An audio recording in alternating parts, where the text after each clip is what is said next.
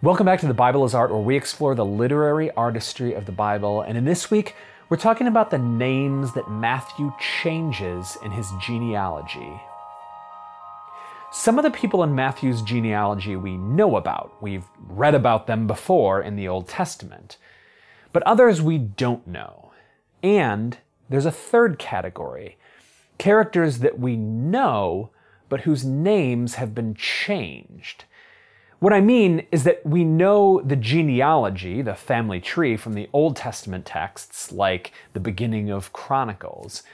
But when it's listed here, some of the names have been slightly changed. Now, if that concerns you, just hold on a minute, we'll get back to that. But for now, let's look at these two characters, the two changes Matthew makes. The two people are in verse 8 and 10. And their original names were Asa and Ammon. Matthew changed these names to Asaph and Amos. How we know their original names are from family trees from the book of Kings and Chronicles. Now, some scholars think that this was a copyist error. So when the manuscripts were being copied, they just made a mistake. And that's always possible. But if our best textual evidence has it, and it does, and it's not some difficult word or concept, and it's not, then we should try to figure out why our author has made the change. What literary reason is there for Matthew to do this? The fascinating thing about this change is that Matthew changes the names to people we know, famous people in the Old Testament. That is, Matthew is not tricking anyone, and he knows he's not. Everyone knew the kings of Israel.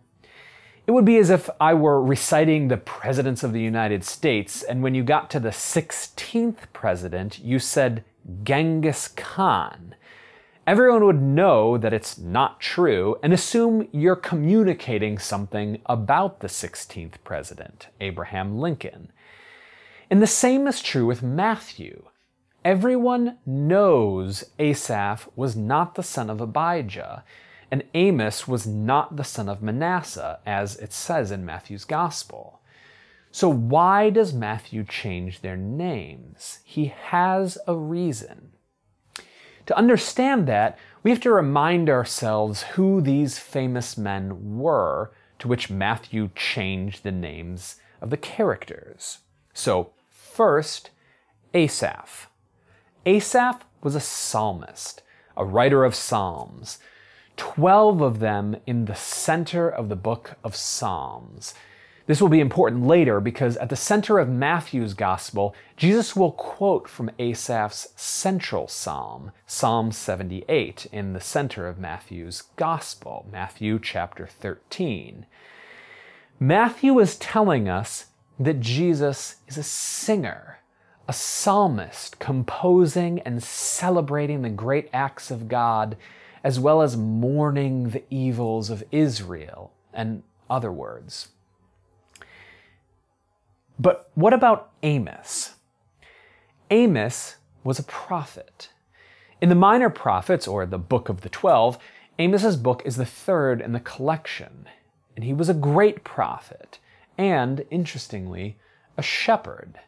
So not only is Jesus in the line of psalmists, but also prophets. What Matthew is communicating is that Jesus is the complete human, encompassing every facet of humanity. In Jesus' line, there's men and women, Jews and Gentiles, priests, kings, singers, and prophets. He's the universal complete man, including in his body every category of person. And that is why Matthew changes the names, to communicate something about Jesus. And that, my friends, is why the Bible is art.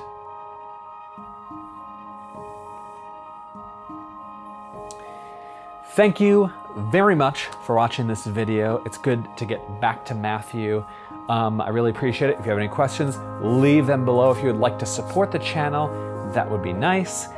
you can do so at patreon.com/thebibleisart, and I will see you in the next video. Thank you.